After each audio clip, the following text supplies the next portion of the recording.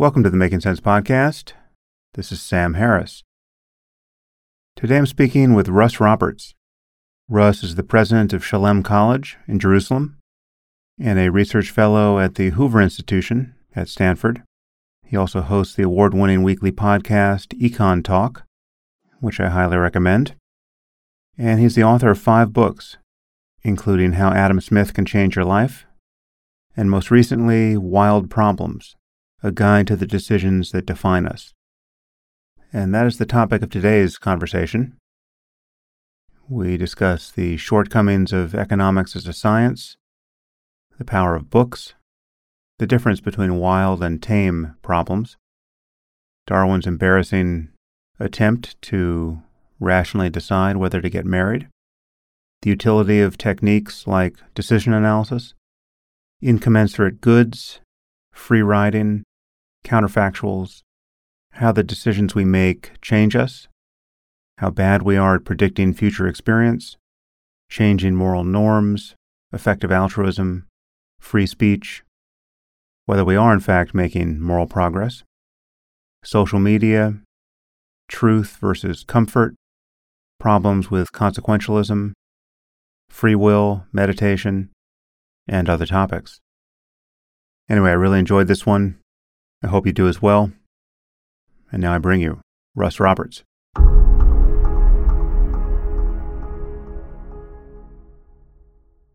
I am here with Russ Roberts. Russ, thanks for joining me. Great to be with you. So I've been looking forward to this. You are a truly OG podcaster.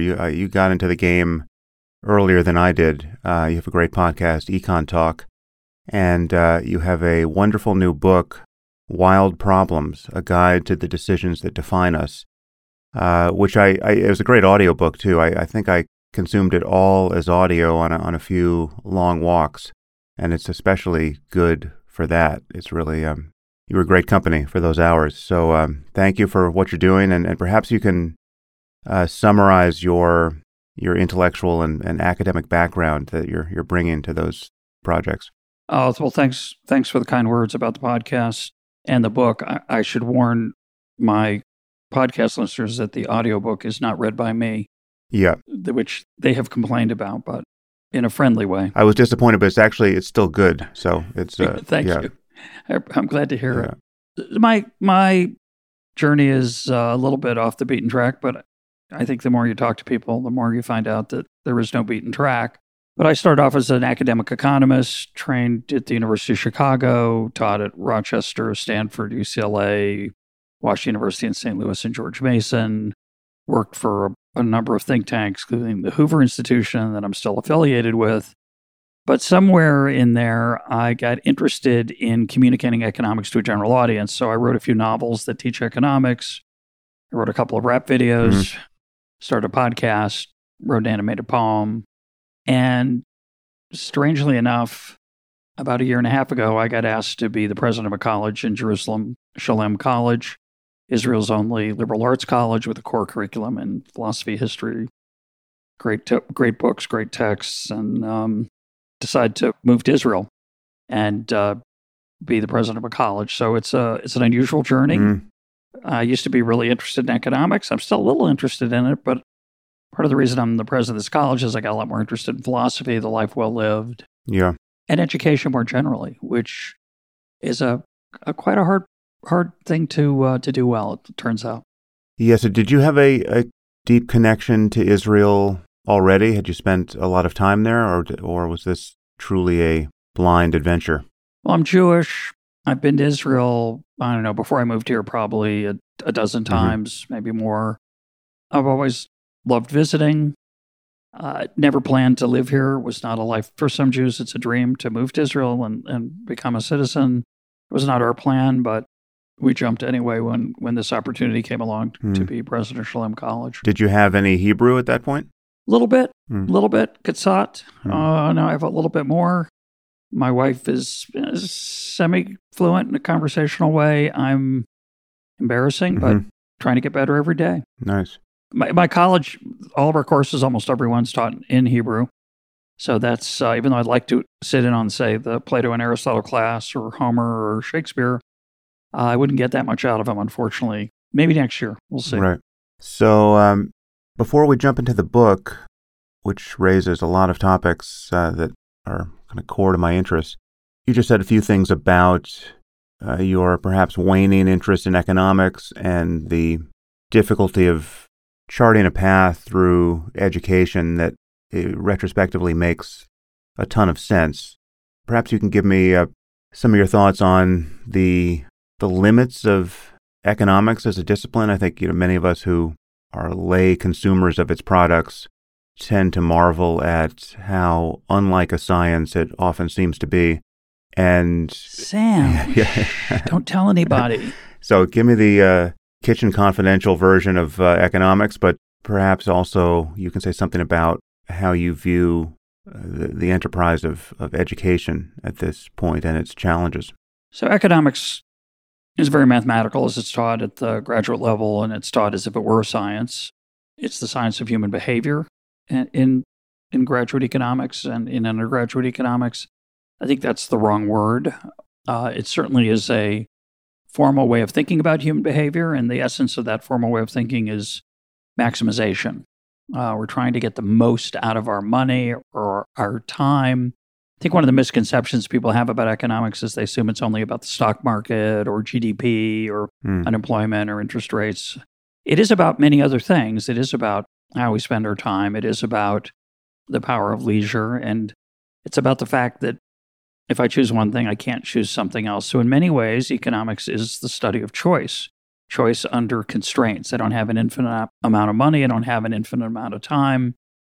And in particular, economists are interested in both individual choices and then how choices aggregate in what are called markets. It's a funny word because we think of a market as like a farmer's market or a stock market. But when economists talk about markets, they mean the complex dance between buyers and sellers in, say, housing or restaurants, and the prices that emerge from that process. And understanding those things and thinking about them thoughtfully is a tremendous craft, and it's very valuable and it's very useful. But economists are kind of imperialists. One of my professors, George Stigler, said, there's only one social science and we are its practitioners. Not the most humble view. I'm a big fan of George, but he was a very funny man, rare in our profession. But what he meant by that was, the other social sciences don't really have any models. They're just they have some theories, but they're not rigorous.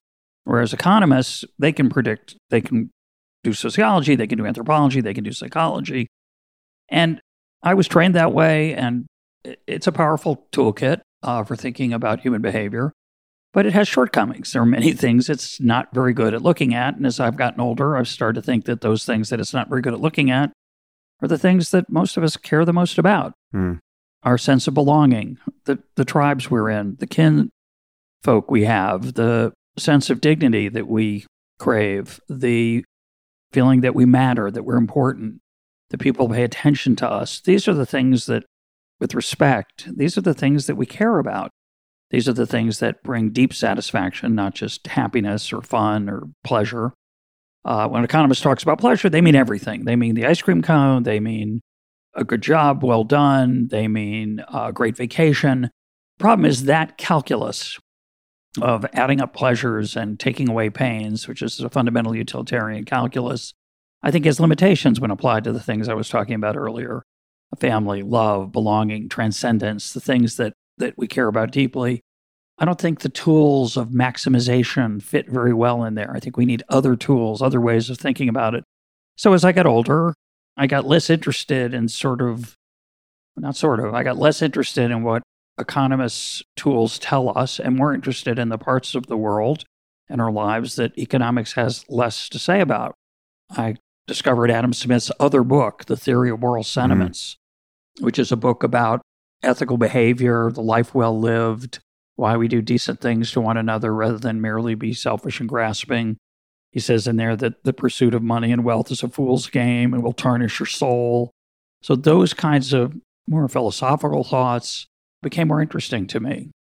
The other thing that I think is related, which I think you're hinting at when you asked about education, is that most education as it's practiced in the United States and around the world is the passing on of information and knowledge. And we live in a world where We have tremendous access to information and knowledge via Wikipedia, via YouTube, via podcasts. And what I think education should be about is the kindling of the fire that is the human mind. That's Plutarch's line, although he didn't say it in English. The mind is not a vessel to be filled, but a fire to be kindled. I think most education around the world, in high school, college, and even sometimes in graduate school, there's a lot of filling of vessels and not much kindling of a fire. And I've gotten interested in the question of how do you allow someone to explore a great text? You can read a great book on your own. When you read it in the company of other people and with a great teacher to guide you, you're changed, you're transformed when it's done correctly. And that process, which is sadly missing in most undergraduate education, I think, around the world, is magic. And when you've experienced it, most of us never did as an undergraduate, but when you do experience it, it's not just sharing ideas with other people, it's sharing ideas in a thoughtful way under the guidance of another great mind, the teacher. And that is gives you superpowers of how to read, how to think, how to talk with other people respectfully. I think it's the essence of what I think of as real education. It's what we try to do here at Shalem College. We don't always succeed, but that's the gold standard. Yeah, and I often think about reading a great book as a conversation, even though it is in one direction. If you, as you point out, if you're having a larger conversation with a great teacher and your own colleagues about the book, it definitely enriches the experience. But yeah, that's the wonderful thing about books. I mean, we have, some very smart and in many cases wise person's side of a conversation that they have taken, in many cases, years to prepare. So we're getting the best of their thoughts and we're getting them across the centuries. It's really amazing. I mean, what an amazing technology a book is. How strange, though, that even though it's one-sided, when you read it 10 years later, the second time, they're saying something different. Yeah. A really great book is a conversation in that sense. And Agnes Callard, the philosopher, said to me when I had her on Econ Talk, she said, great teaching is teaching you how to talk to dead people. And that's the magic of a book. It's extraordinary. And there are a lot of really talented dead people worth talking to. Yeah. Okay, so let's talk about your book. Again, the title is Wild Problems. And you distinguish wild problems from tame ones. Maybe that's a good place to start. What are wild problems and what are tame ones? Tame ones are ones that we can find solutions to using data, an algorithm, evidence. What movie do I want to watch Saturday night? You get a pretty good idea of what might be interesting to me from recommendations that I would get online. If I want to get from Boston to Chicago and beat traffic as much as possible, Waze or Google Maps will help me get there. I want to get to the moon. It's a tame problem. It's not an easy problem, but we know how to do it. It's a certain set of steps. There's a recipe. And certain problems in life, recipes are the way to go. An algorithm is the way to go. And we're spoiled. We have lots of those techniques for many of the challenges we face in life. We have websites to give us recommendations. We have the wisdom of crowds to help us with recommendations even more richly. And we'd like most of life to be that way. And most of life is, actually. It's a remarkable time to be alive with the tools that we have for those kind of problems. The problem is there's a handful of problems in our lives that aren't like that, where data and evidence are of very little value. And the standard decision-making tools, I argue, are not helpful, in fact, can mislead us. These are problems where we don't have a lot of data, either because things aren't measurable or the people who have access to the experience can't share it easily. It's hard to put those things into words. Or after I make a decision one way or the other, I'm going to be a different person. I'm going to be changed. And so it's even a question of whether rationality is well-defined.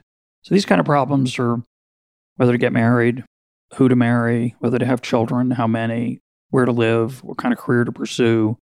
Now, on some of these problems, you can get some information. You can get some information about the average salary in a field, for example. may or may not apply to you. You can certainly ask people if they're happy if they're married or happy if they have children. But I think those are very thin, unbelievably thin and sterile ways of thinking about these kind of choices. And as I suggest in the subtitle, these are the decisions that define us. They turn out to tell us both who we are and who we can be. And I think for many of these decisions, trying to make a cost-benefit analysis, which is the economist's central element of the economist toolkit, is, I think, the wrong way to go. The most important pieces of those cost-benefit analysis, are hard to measure, can't be entered thoughtfully, and we're often deceived by the ease with which we can quantify certain things, and that often pushes us to ignore others. I make the analogy of the person coming home from the party, can't find their keys, they've lost them, someone comes to help out. Finally, the person helping says, are you sure this is where you lost them? No, I don't think it is, but this is where the light's best. And, I think it's under the street light. Yeah. And I think a lot of times we're seduced by where the light is best, and often the most interesting things are in the shadows, in the darkness. So part of my book's trying to help people live in the darkness. Well, I want to get into some of the core ethical and meta-ethical issues around how we conceive of what is good, and the questions about measurement and aggregating utility. I know you have concerns about the limits of utilitarianism or consequentialism, as I usually refer to it. And, I share some of those, or at least I acknowledge the veracity of some of those concerns, but I think there might be some daylight between us philosophically there. And all of this has implications for other things you and I have both talked about in other contexts, like effective altruism, which is in vogue at the moment. But before we get down to something like bedrock, let's stay at a level above that and just kind of around the pragmatics of just how people make decisions, how they can make decisions, what is worth thinking about, and how, as you point out, so much of our recipes for a good life don't really prove that useful when you're trying to weigh up the pros and cons of a major decision that defines us. And as an example, in your book, you spend a lot of time looking at Darwin's certainly comical, but in the end, somewhat silly checklist for deciding the pros and cons of marriage. Perhaps you can describe what Darwin was up to there, and we can use that as a jumping off point. Sure. So Darwin was 29 years old. He'd taken his trip on the Beagle, and he was thinking about settling down. So he wasn't sure it was a good idea, and being a rational person, he made a list of the pros and cons of marriage. It's a really embarrassing list. For starters, at one point he says a wife would be better than a dog anyway to come home to. A very low bar. This is one can be thankful he wasn't test piloting this on Twitter, because he'd be done. We would not have had the origin of species. Exactly, he'd be done. It's a low bar even in the 19th century. But it's so that part, there's a little bit of it that's embarrassing. When you look over the list, and it's a little bit disorganized, I reorganized it a bit in the book. When you look at it, the negatives of marriage are both more numerous and more serious. The positives are things like someone to come home to, maybe companionship. The negatives are things like stuck with their relatives, socializing with them, the expenses of childbearing and child rearing, the tragedies of losing children to illness, won't have time to do your science, won't make an impact on the world. It seems like a no-brainer. When you look at the list, if someone brought this list to you and said, what do you think? You'd say, well, obvious choice, don't get married. You risk not becoming one of the greatest scientists of all time in return for what he calls female chit-chat. Another less than honorable summary. So despite that, he then scribbles we have his journal, so we have this in his own hand. At the end, he writes this stream of consciousness narrative about how horrible it would be to be returning it alone to his dingy apartment at night. All of his rational pro-con list falls apart. He just finally says, I'm going to marry, exclamation point after each one, QED. quadratus demonstratum, that was to be proved. It's over. It's like a math proof. Got to get married.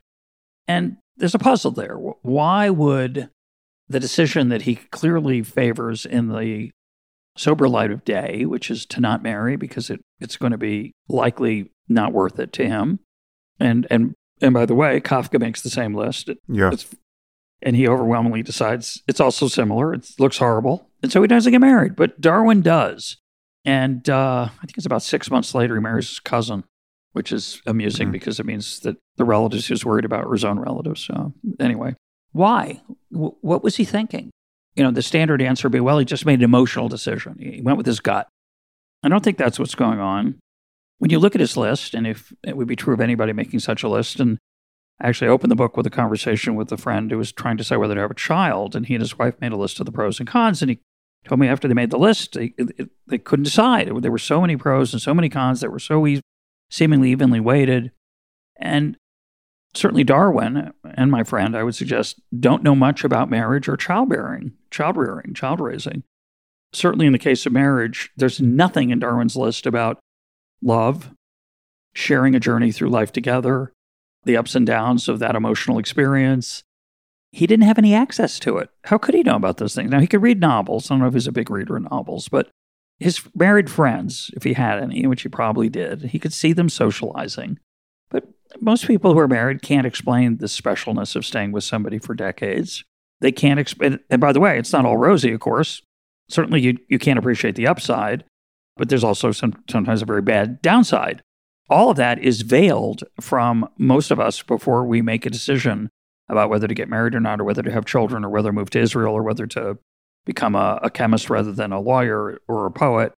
And so how do you think about that? I mean, how do you, when you confront that, and I think what Darwin confronted was, I see myself, I have always seen myself as a married person, as a father.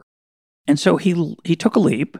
He married, he had many children. Tragically, some of them died, but he had a very good marriage most of the time. Towards the end, he had some issues with religion and his wife. His wife was very religious. But for most of their life, they had a blessed marriage, a wonderful marriage.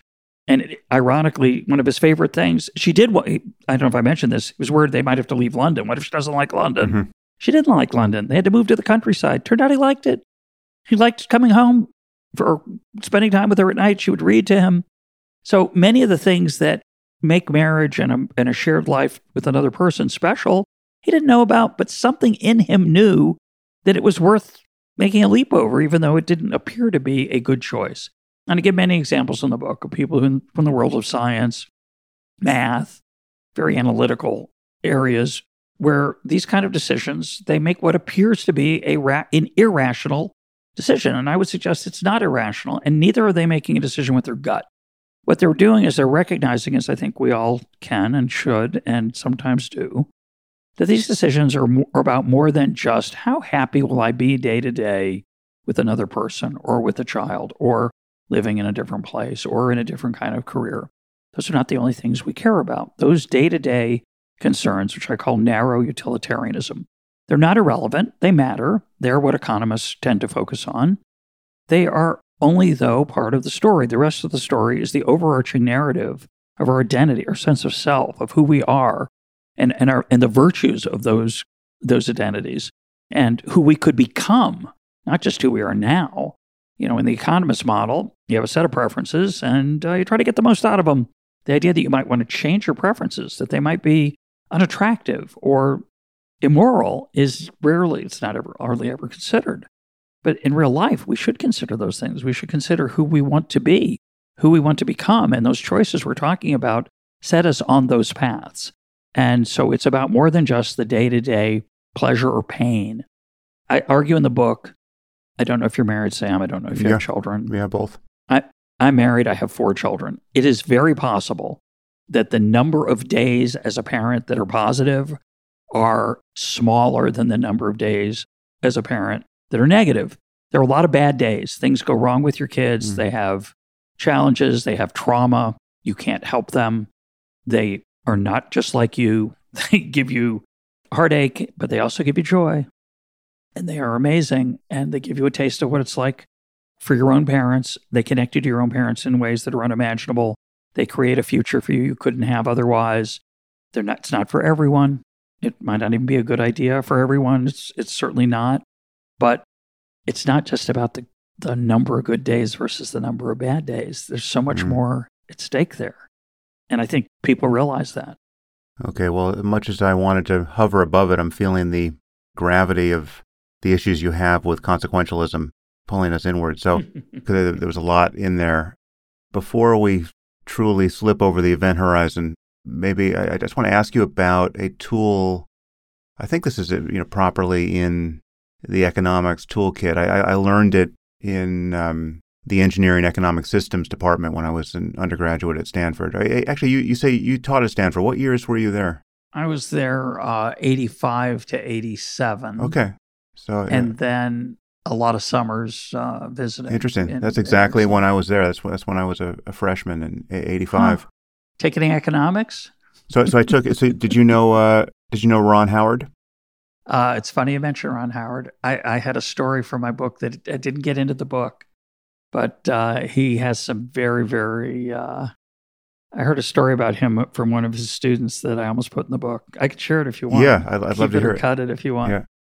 So part of my book is about certainty and our desire for certainty.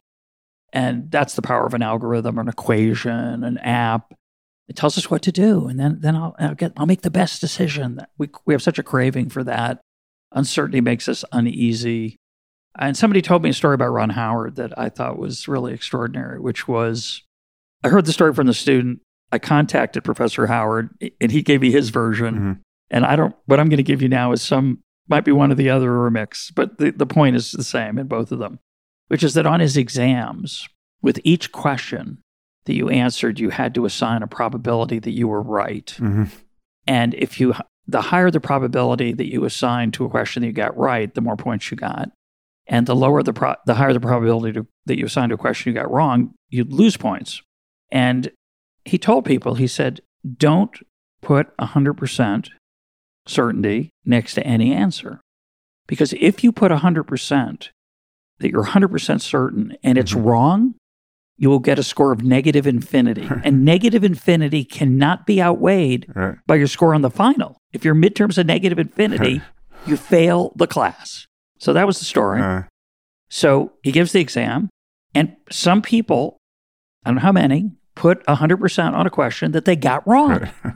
And their lives were, who knows what happened to them. I don't know how much he actually enforced it. He did tell me that at some places where he taught, they didn't allow it. They found it cruel to give students, confront them with this decision.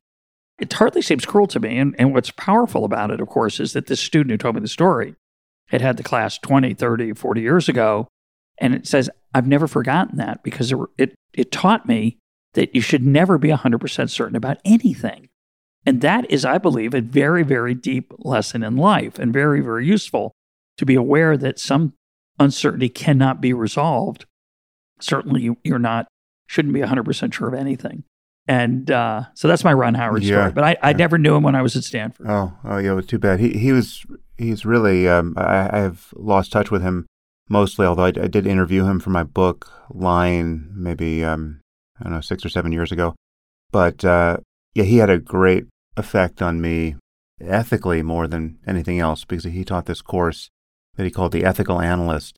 I think it was a graduate seminar, but it was just an investigation, just a conversation among 10 or 12 of us for a quarter about whether or not it's ever ethical to lie, right? And you very quickly push past the Anne Frank scenario, and then you're talking about white lies really for the rest of the course. And it really seemed virtually everyone else in that class came out of the black box of that course really changed with respect to the ethics of lying. And I wrote a short book titled Lying that was really my version of what I learned when I was 18 in that class. But he also taught and really pioneered this area of, I don't know what it's considered now, if it's operations research or I don't know, where you find it on the shelf, but it's called decision analysis. And it's a technique of integrating all the information one has about a decision and all of one's probabilistic intuitions in a systematic way so that you can make what purports to be a more rational decision than just doing what Darwin did with the pros over here and the cons over there, and you sort of stare at your piece of parchment, in his case, for a while, and then you throw up your hands and you make a gut decision integrating everything you've been ruminating over. So what Howard purported to be able to do, and the experience of using the tool, I almost never do it, but back in the day when I was studying it and trying to apply it to my life, it did seem better than just the pros and cons. It seemed like it allowed you to systematize your intuitions, and especially he demonstrated this a lot in class, that we're far better at making probabilistic judgments than we think we are. Like if you ask a class of undergraduates, how many McDonald's franchises are there on Earth at the moment? And you get certainly you see something like the wisdom of the crowd if you aggregate those guesses, but most people are pretty good. They're not orders of magnitude off. And it's true for probabilistic judgments about things that are going to happen in the future. And you can get better at doing that. So I guess this is a long way. And I actually don't remember whether Ron did that on any of the tests I took for him, but that's a very Ron thing to have done with infinite negative outcome. But it was an experience of feeling like we could, in some perfect world, get better at aggregating our complete state of information. And thinking about this from the other side, as a counterpoint to what you just suggested, what else do we have to go on but the totality of information we have and think we have about what's likely to happen on the basis of taking one path or another? And couldn't we, at the end of the day, also build into our forward-looking model of what's likely to happen the probability that we'll be changed by the decision itself? And this is a topic I want to explore with you. That just, as you point out, certain decisions change us. So what's so silly about Darwin's list is that he's so completely blind to this prospect and really this certainty that, once you're married, things are going to seem different. You're not able in this list to value things the way you will value them once you have this wife you love, right? And so, anyway, I gave you a lot there, but what do you think about decision analysis or some other as yet uninvented tool for leveraging our rationality more than we do at present? I think about emails I get, ads that pop up on my web pages about try this is the path to being more productive, this is the path to being more fit, the 7-minute workout. You ever click on the 7-minute workout, Sam? Yeah. You ever look at it? I've seen that was popularized by the New York Times. Yeah, I tried it for a while. Separated my shoulder doing one of the dips on my piano bench. It was a mistake. But the bigger mistake was thinking, wouldn't it be awesome if there were a 7-minute workout and I wouldn't have to really work? And studies show that the 7 minutes are enough, I'm sure, somewhere. There might even be peer-reviewed. There's data and evidence that shows that it's true. I think, so there's a lot of things to say to what you said. I'm not sure I remember everything I want to comment on, but I'd start with the fact that our brains don't always process things so well. And we often look for the easy way out or the thing that we already have decided. But we tell ourselves a story, the narrative fallacy, and we will find data to convince us that we made the right decision. And we'll ignore the data that's on the other side. And I think being aware of that's very powerful. Having said that, use data when you can. I'm not anti-data. I'm not anti-pro-con list. It's a good idea. It's just that the point of Darwin's story is that if you are not careful, you will leave out some of the most important things.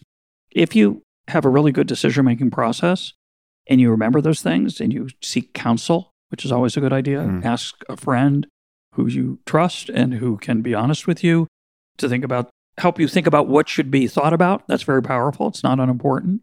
And then perhaps to even think about how you ought to weigh the different things. But I think the other part that I comment on is that the idea that I can imagine what my life will be like in the future as a married person or as a parent or as a resident of a different place or in a different kind of career, That's an illusion. That's not like, well, I'll do the best I can. No, it's an illusion. You can't get very good at it. And here's the other hard point. The things that will come to mind are often the things that are more tangible, and the intangible things are going to be hard to remember. That's one good reason why you should seek counsel. Certainly a good friend can help you think of those intangible things. But at the root of part of the critique that I'm trying to make in the book, which has a critique of economics under the surface, is pointing out that many pleasures are not commensurate. And to think that I can tot them up, I can just pile them up and then subtract away the pains, ignores the fact that there are certain issues where that's not the right calculus. This really rears its head in ethical decisions or in decisions of commitment, right? How should I treat my spouse? How should I treat my wife when I'm thinking about my obligations? Should I think, well, what can I get away with to be as happy as possible? It's tempting, right? And it's a natural impulse. We're hardwired, very much hardwired, to look for ways to take advantage of our spouses, our friends, to do what helps us and not have to make sacrifices, to free ride on their efforts. And what works in the other direction? Loyalty, love, commitment, honor, ethics, religion. There's a bunch of things. But for many of us, those things are weak. And so would you argue that, the best marriage for you, not for the two of you, but for you, is to see how much you can get away with in terms of the daily responsibilities of carpooling and dishes and cooking and cleaning and filling out the taxes. And, maybe your wife won't notice. I mean, we all understand that's despicable. It's not an honorable path, but there's nothing attractive about it. And we'd argue that that's wrong. It's just wrong. But why is it wrong? I mean, it seems like, isn't that what we do through most of our life? We look for advantages. We look for a chance to get ahead. We look for what makes me as happy as possible. But we also understand that sometimes that's just wrong and we shouldn't do those things. But they're hard to do. So should you do a cost-benefit analysis and then, on your deathbed realize you've been a horrible person, even though you're really happy? Right? I think that's horrifying. I think most of us recoil at the thought of that. So I think the standard decision-making analysis, if you're not careful, leaves out ethical considerations, shared experiences that are often complicated. It leaves out the incommensurability of certain pleasures over others. You can't just add them up. And for me, part of my goal in this book is to help people recognize there's no right decision. There's no best decision. I think this is really hard for people when it comes to marriage. Who to marry, not whether to marry, but who to marry. I want to find the best possible spouse, like a car. I want to find the car that's best for me. So I get on, fill out a little questionnaire. How many children do you have? Do you like to drive fast? And I found out the best car for me is a 2-seater. That's not what a spouse is. It's a different kind of decision. For figuring out which car is going to give you the most pleasure, sure. If it doesn't have a back seat, you understand what you're giving up. If it's a minivan, you understand what you're giving up. But when it's a spouse, a particular person, a woman of that one, what are you giving up? You could find a nicer one. You could find a smarter one. You could find a prettier one. You could find a more exciting one. You name it. So is it always a mistake? How should you think about that? It's not easy to think about what the rational decision to make in that context. So I'm not saying, then flip a coin or do whatever you do. Just choose randomly, close your eyes. But don't fool yourself into thinking that you're going to make a rational decision in these kind of areas like you do with what kind of car to buy. Well, maybe this is a good place to invoke Herb Simon's concept of satisficing, because that gets at what we do instead of arriving at some pinnacle of rationality where we know that we've surveyed all of the counterfactual landscape and we can know we've made the right decision, right? I guess maybe we should also talk about how you think about counterfactuals here, or whether and to what degree you do. Yeah, I use, there are some charming mathematical models of marriage, and I'm sure of many other complicated aspects of life, and they're cute and clever, but I think they're a little bit dangerous. Alain de Botton said it best: "You will marry the wrong person." And and of course, sometimes it's literally true. He meant it a little bit tongue in cheek. Sometimes you will literally marry the wrong person, a person who brings out the worst in you, a person who not only doesn't float your boat, but crashes you on the rocks. That we make sometimes terrible mistakes when we face these wow problems. But he meant something a little more whimsical, which is that the best person is not what you should be seeking. And again, I would just point out the human urge that I think many of us have, partly because of our experience in other areas, but partly just maybe because it's the way we're wired to find the best. It's a very natural idea. I don't think, I say in the book, it's not a question of settling. Oh, I'll just settle for this one. You have to settle. If you think about it for a minute, you realize that you're not going to survey the entire counterfactual landscape. Even if you did, even if you literally could imagine all the possible spouses in the world for you, partners, most of them won't take you. And most of them, you have no idea how it's going to turn out. And I didn't quote this in the book. A friend of mine says his father taught him that he said, until you get married, you're an idiot. And I certainly feel there's some truth to that statement. When you're young, unmarried, never shared a life with someone, and you imagine what it's going to be like, you can spend all your days on that counterfactual, but you're kind of wasting your time. You can't imagine both the up and downside, by the way. It's not just the upside. I do argue in the book that a lot of these decisions, the downside is obvious and the upside is less so. Yeah. I give the example from Tom Chivers' book of the woman who wears a robot baby so she can find out what it's like to be a mother. Right. And the baby cries and gets a dirty diaper, I guess, and you got to feed it. Well, that's the downside for most of us of children. If we're lucky, that's the downside. It can be worse, but that's those are some of the hard parts, waking up in the middle of the night, etc. The upside is very, very hard to explain. And it's hard to put into words, even if you're an eloquent person. And so you're going to neglect that. And most of us don't have children for rational reasons, or so-called rational reasons, the cost-benefit kind of reasons. We have children because we think, like Darwin, we think it's something I think I want to experience in life. It's something I think I should do. Or it's traditional. Of course, we live in a day when it's less so. A lot of people now view it as a choice. It wasn't a choice until recently. Most of the time, through human history, people had children because, of course, they would have children. It's not even a question. And now it's a question. So if you're thinking about that question, you will see the downsides. You'll see your friends with children not going on interesting vacations. You'll see them looking tired and dragging around because they didn't sleep well. You'll see them driving that horrible minivan that's boxy and ugly. And you'll see them going to soccer games, as I argue in the book, yelling to 3-foot-tall creatures, "Don't bunch up." Mm-hmm. Well, that does not look like a joyous life. It looks like hell. But there is an upside to children, and it's not easily seen until you have them. And I think that's just important to keep in mind. Yeah, well, so put this on the more limits to rationality side of the ledger. As far as I know, it's been a while since I've looked at the research, but last I looked, all of the psychological research on parenthood suggests that nothing reliably diminishes people's subjective sense of their own well-being more than having children.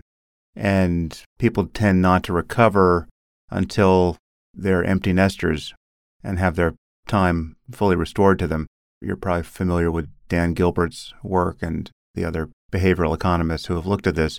I don't know if there are caveats to that, but I just remember Dan presenting various graphs of people's reported well-being, and you get two things from him. One is we're impressively bad at predicting how good or bad certain experiences are going to be in the end. So when we think of a really bad experience like becoming paralyzed, or a really good experience like winning the lottery or getting some great new job, we tend to overestimate the effect it'll have on our well-being. And what seems to have been established from psychological science, one hopes it replicates, is that most of us have a set point of sorts that we return to even after major displacements to the good or to the bad that life throws at us.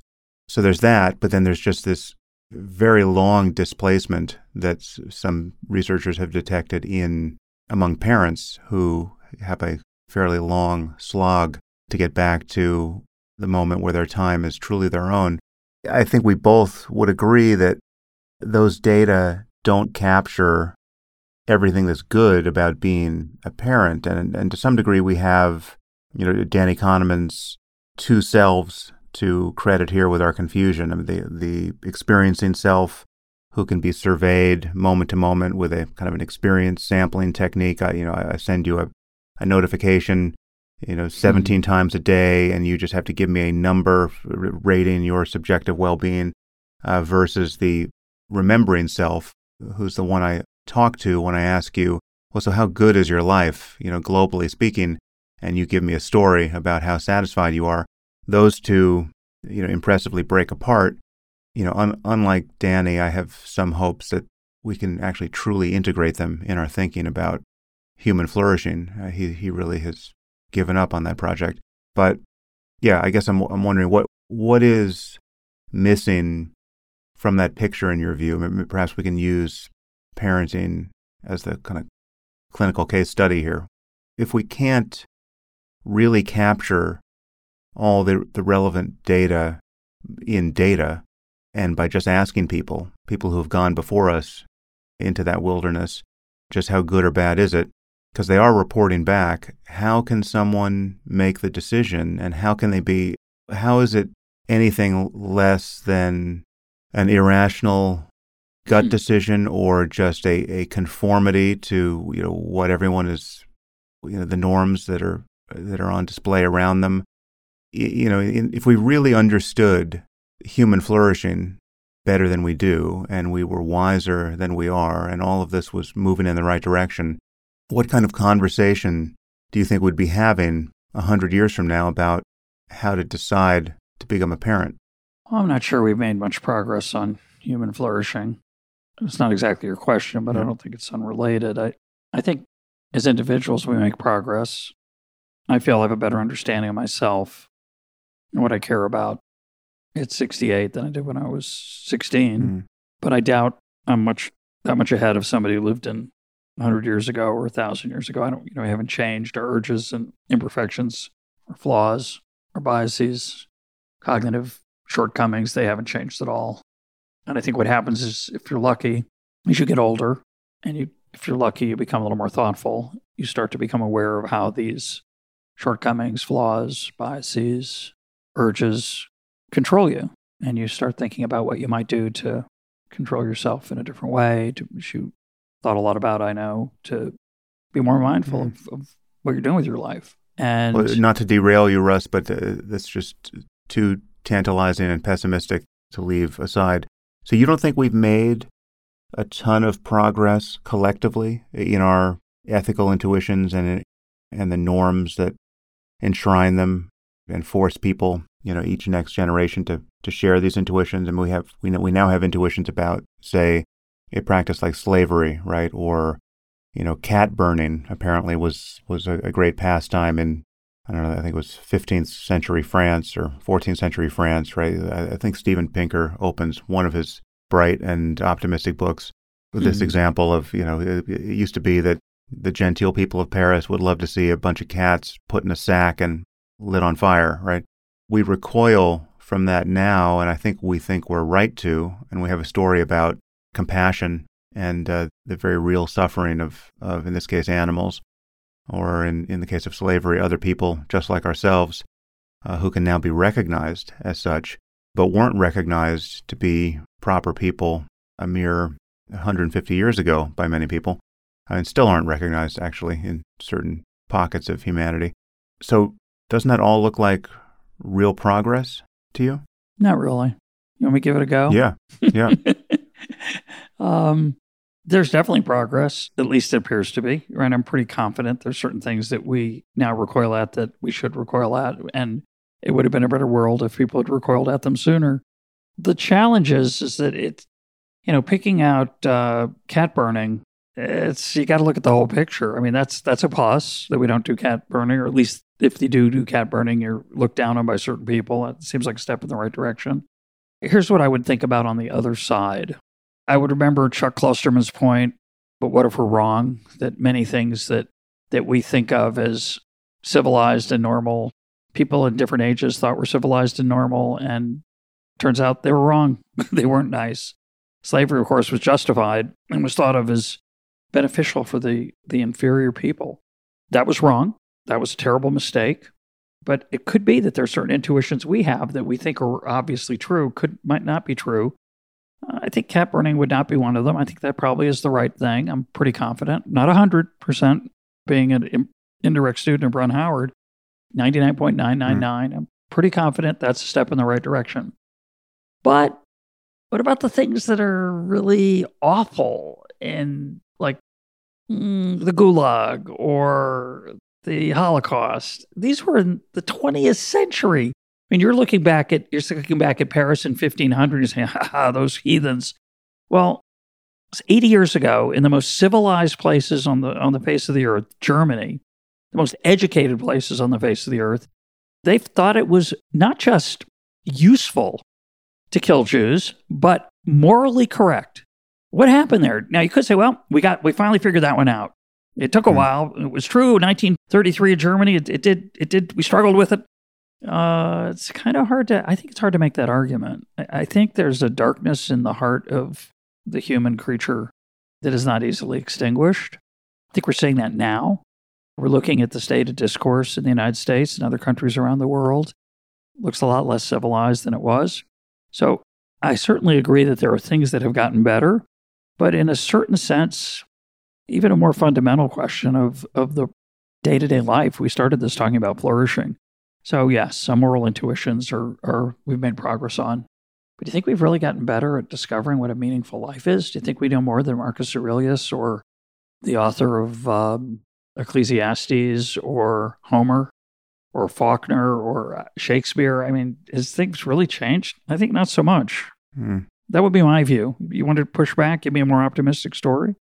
Well, I think there is ground that gets conquered by culture that we don't have to continually reconquer. Or if we do have to reconquer it, all the work is done for us, right? So we can do it very quickly, right? So it doesn't take us, I would share your view of the Holocaust, but the reason why... Going out in a limb, Sam. Yeah. But I would add that the reason why we can so clearly condemn it without burning really any intellectual fuel at this point, I think we might still be hard-pressed to do anything like persuade a real, neo-Nazi who's probably convinced both it didn't happen but should have. Yeah, right? A good idea. But, the failures of persuasion aside, I think the better part of humanity has gotten better and better at, what Peter Singer describes as extending the moral circle, right? So that it's just we recognize, more and more of us, more of the time, recognize with less and less effort that caring about the suffering of distant strangers is part of what it means to be a good person and to live an examined life at this point, right? You can't be a good person and declare to, everyone in your circle that you really don't care about anyone you don't know personally. So if you hear about a child being thrown into a wood chipper by his maniac parents, you don't care because, it's not your child. You don't know his or her name. That problem doesn't concern you, right? No, you're going to be horrified, and your horror may degrade some with distance, but you'll be horrified even if it's over in Africa or India or someplace you haven't been, among people whose culture you don't understand and whose language you don't speak. And that I think we've gotten better and better at. I mean, I think that the problem that, Adam Smith pointed out still is there, that our concern across those ever-widening circles degrades so precipitously that it's true to say that you tell a man that an earthquake swallowed a generation of people in China, you might think about it. It might trouble you for some time, but you tell that same man that he's going to lose the tip of his pinky finger tomorrow in some necessary surgery, that will consume him, every moment of the day and night until it happens. So there's a mismatch there. But I think more and more people, this is what education is for, right? Insofar as people are actually educated, and this is what the humanities are for, right? They're part of a larger conversation about moral norms. Yeah, I don't think we have to. I think we, with something like real alacrity, every present generation of human beings can recognize that a tribal genocide based on conspiracy theories and notions of the purity of German blood, this is not a good thing, and we need not revisit all the arguments as to why. And so it is with slavery and cat burning and all the rest.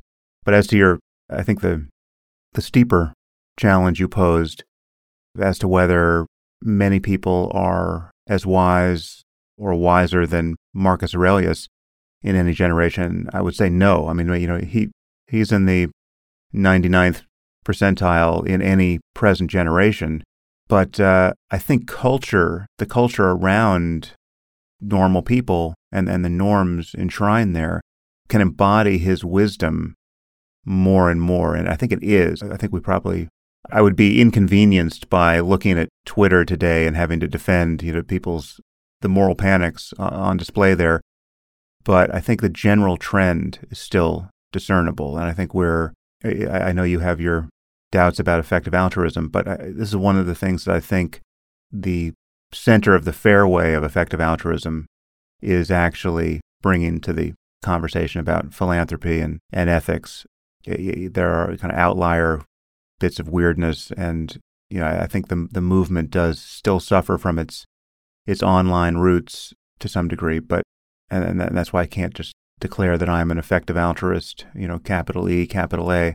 But insofar as my conversations with Will MacAskill and other effective altruists have changed my approach to doing good in the world, I do think that some of the epiphanies there are durable gains in a conception of how to mitigate human suffering and to get just how we can get better at that and how getting better at that actually matters.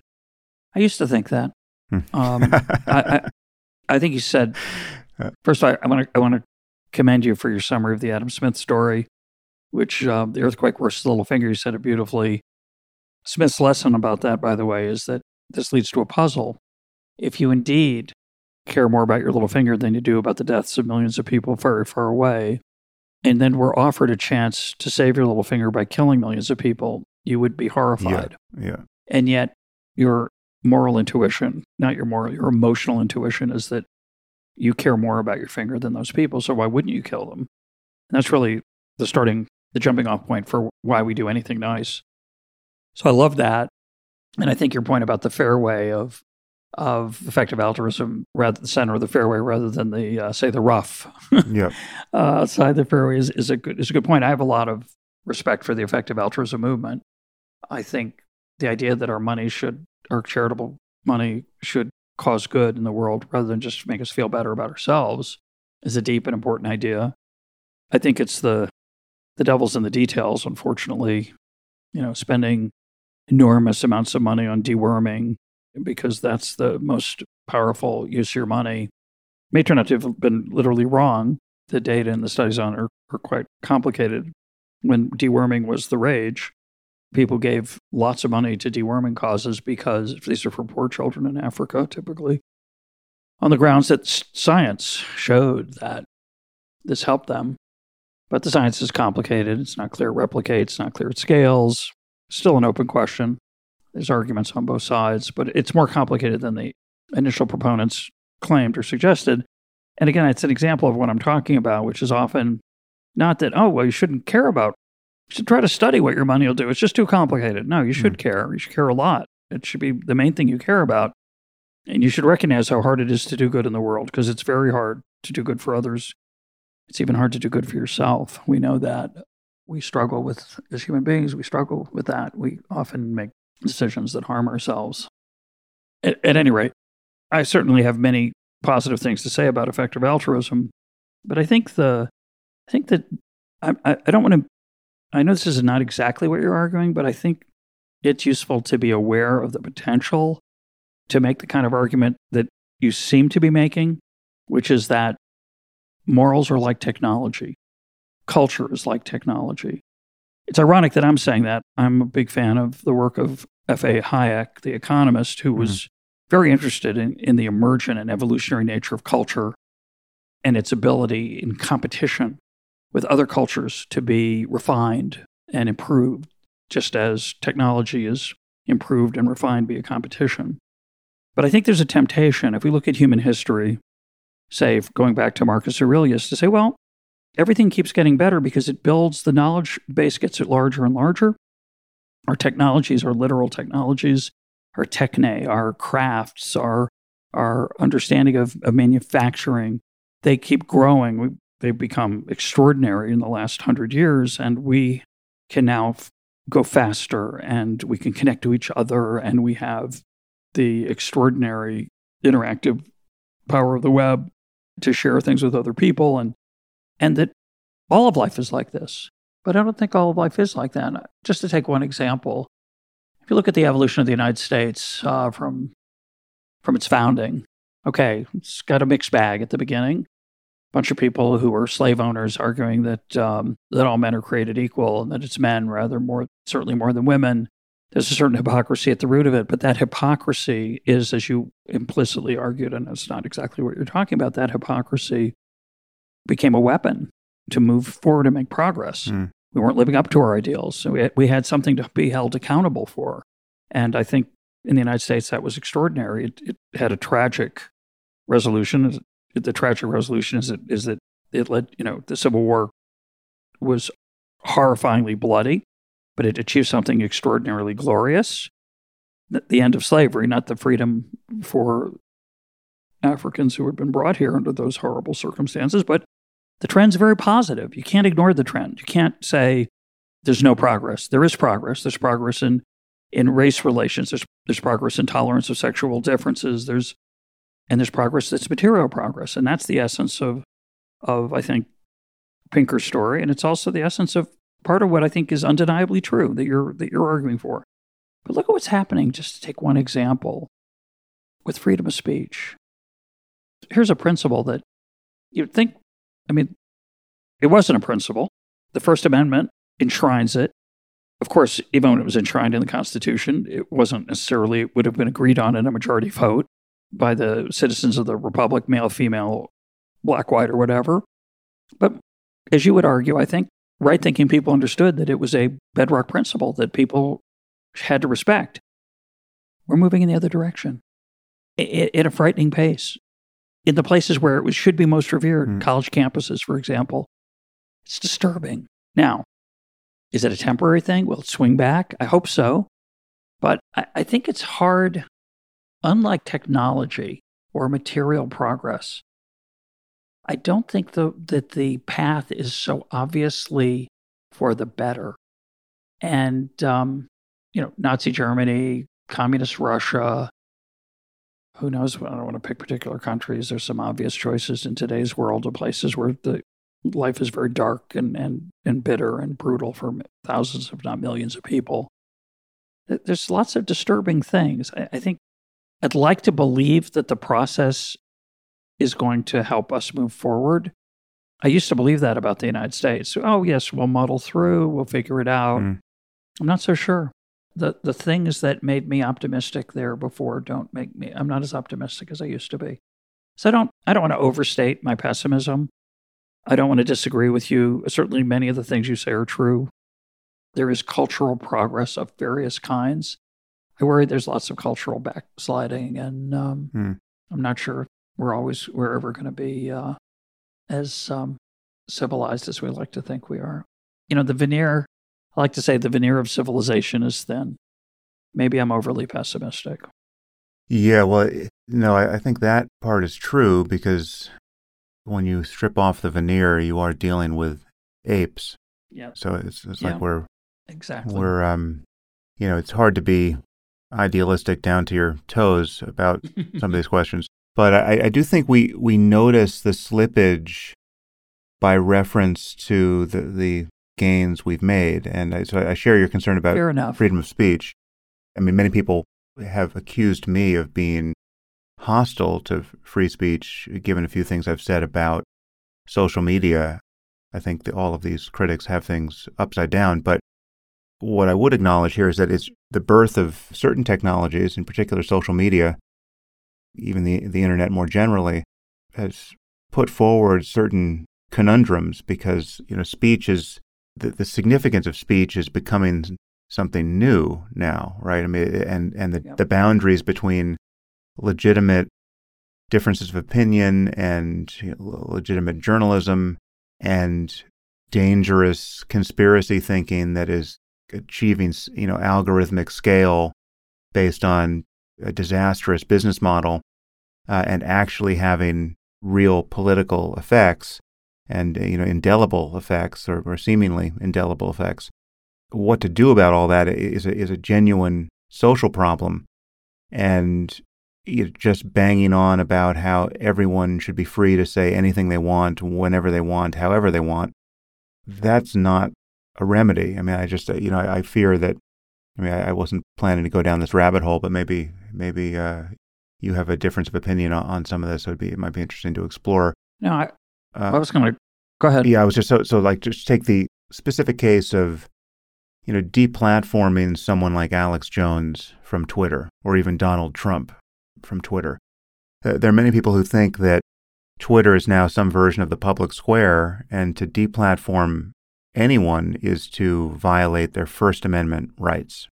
That can't be true. I mean, the violation of First Amendment rights is something that governments do, right? So when I look at this situation, and admittedly it's a difficult one, but I take the company's eye view of this, and I think of the First Amendment rights of the people who started Twitter and the people who are on Twitter's board and the people who are running it, and they have some vision of what they want the company to be. And the question is, should the government force them to platform someone like Alex Jones, who's running rampant on their service and causing his mob to dox the grieving parents of the Sandy Hook kids who were murdered, and they're now Sandy Hook parents who have had to move 10 times in order to escape the lunatic attention of a mob of powerfully misinformed people. So the question is, what should Twitter do in light of all of that misbehavior? Well, in my view, they should be as free to not have Alex Jones on their platform as I am free not to platform him on my podcast, right? I wouldn't want to live in a world where the government would force me to have him as a guest on my podcast just because I haven't shown sufficient balance in talking to maniacs. But there are many people who see it the other way, and I get how they get there, and because it is inconvenient to suddenly discover that your Twitter account has been abolished by some, blue-haired woke millennial who thought that you took the wrong side of the trans activist shibboleth or whatever it was.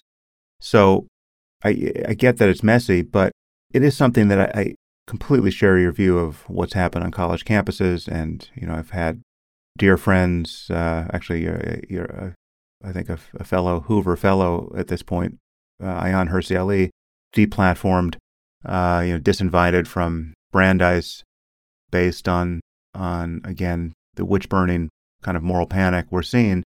So, yeah, it's messy, but again, I just think that all of the mess is salient based on the progress we have made and our expectations of not losing that progress, right? And are trying to figure out how to secure, in this case, free speech as the wonderful corrective mechanism it is on our thinking and on our culture. I mean, we need to be able to discuss ideas, good and bad, because their discussion is the only reliable way to detect errors and to move forward. And yet we have to figure out how to respond to something like QAnon, right, which is emerging at scale on social media, and we've got a former president of the United States giving it oxygen explicitly now. And the question is what to do about that, and how are there cases where preventing some kind of politically evil singularity from forming is in tension with our default algorithm of just privileging free speech everywhere all at once as fast as we can? And I just think these are interesting political and ethical questions. But it only looks as messy as it does because we're all living with the expectations of having not to fight these battles again. Right? We know how important free speech is, or we should know it. And certainly everyone in the Ivy League should damn well know it and not be kicking people off the dais for saying something truly anodyne in almost every case, but which is perceived as hate speech of all things. Well, I agree with a lot of that. I think I would add a couple things. I would add that the norms that govern behavior in all kinds of different settings, restaurants, your living room, a podcast, there's certain norms. The norms that we have right now for social media are not very healthy. Now, they may change without legal remedies. We might not need legal remedies. They might change on their own. They will change. I'm pretty confident of that. And I think the problem with your view, which is the view I certainly have held most of my life, that corporate speech is different than, like, just exactly what you said. I'm not obligated to have people on my podcast. I'm allowed to edit comments on my podcast or on my blog. That's not censorship. Censorship is when the government, using the power of the state and the power of locking people up in jail, curtail thinking, curtail commenting, curtail speech. So I think that's true. That's the part I agree with. The part I have trouble with, and this is hard for me because it strikes at an old dogma of mine, but I've come to challenge it, is, a lot of the benefits of those kind of things that you and I agree on come from competition. We believe, I suspect you do too, that the marketplace for ideas isn't just a free-for-all, that over time, the better ideas will rise, and the things that have evidence behind them will win the day. And competition is our best way of making sure that we don't miss out on ideas that might otherwise be hidden away or lost. That's the whole idea behind journalism in the modern world. Not journalism in 1775 was a very different kind of animal, but certainly the craft of journalism and the norms of journalism in 1970 or 1980 were imperfectly observed. But as you point out, I think it's a great point, and I agree with it. I was making a related point about the principles of the founding of the United States. At least we had something to hold people accountable to. Sure, it was imperfect. Sure, people had prejudices on both sides of the ideological fence. But we understood what the goal was. The goal was to be objective in the case of journalism. And the goal of free speech is to allow the interplay of ideas. John Stuart Mill said it brilliantly roughly 200 years ago. It's how we learn. It's how truth emerges. Otherwise, we're just pretending. So I agree with all that. Here's the problem. The problem is that underlying all that is a naive belief that I used to have. Maybe you still have, maybe you don't. I don't know. It doesn't matter. That people care about the truth. I used to think that. I think I do, and I may be fooling myself. But I'm now pretty confident that whatever number of people actually do care about the truth, it's not a high number. It's not 97%. It's a small number. What we mainly often care about is comfort, is consuming views that make us feel good about ourselves, make us feel better than other people, all the flaws that, I was alluding to earlier in human nature. And the problem I have with social media isn't that Twitter, I think it's horrible that people like Alex Jones do what they do. The flip side, of course, is that Twitter, I think, incorrectly censors medical information about COVID. There's a very particular view about what that should be. Yep. It's a good motive. I think it's poorly done, and I think we have lots to learn about COVID that has been hampered somewhat by that kind of restrictiveness. Not so much, but it could be. It's worrisome. But I think the deeper problem is that journalism in the United States, again, I don't know about the rest of the West, but probably most of the West, is dead. The journalism that we admired and respected, and at least the theoretical journalism of objective analysis is dead. It's been killed by social media. It's been killed by the need to get clicks and eyeballs, and a standard competitive model. Here's one of the cases where economics is actually useful, Sam. A standard competitive model, things tend to go toward the center for reasons not worth going into, but it's called the Hotelling model. Harold Hotelling, an economist in the early part of the 20th century, had some very thoughtful insights about how things would tend toward the middle. That was the received wisdom, by the way, about the political process until about 25 years ago. And you'd hear it. It would be, when it's in the primaries, you run to the extreme because your party is your party and you have to get their nomination. And as soon as the election is over, you run to the middle. Those days are over. You don't run to the middle after you get the nomination. You run back, you stay where you were. And you you do everything you can to inflame and anger your base. You don't try to get the broad middle, and the broad middle is hardly reliable anymore. Everybody is out closer to the extremes. The analogy I give is to a restaurant. And there's a couple of restaurants in town, they don't compete very hard. And they kind of tend to serve the same kind of food. In the 1950s, it was American food. It was meat and potatoes. Then suddenly there's this explosion of competition in the food market. There's all this fabulous ethnic food, Thai, Chinese, vegan, Indian. And the world suddenly becomes much more interesting to be a diner. And you can go to a restaurant and you can go out on a Monday night and satisfy one type of person. On Tuesday night, you can do something different. And if you like variety, it's out there. And that's what's happened to the media world. The media world now lets us satisfy all our preferences for crazy, different kinds of food, except it's different kinds of truth. And as a result, a mainstream media platform that's trying to pursue the middle has no chance of survival. It's going to be picked off. Those people are going to be picked off by the people at the extreme. And so people think, incorrectly, Fox News competes with MSNBC or Fox News competes with CNN. It's not true.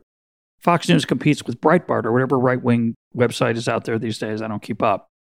CNN's competition isn't Fox News. It's MSNBC that's satisfying the desires of its more radical base. And so what do we have?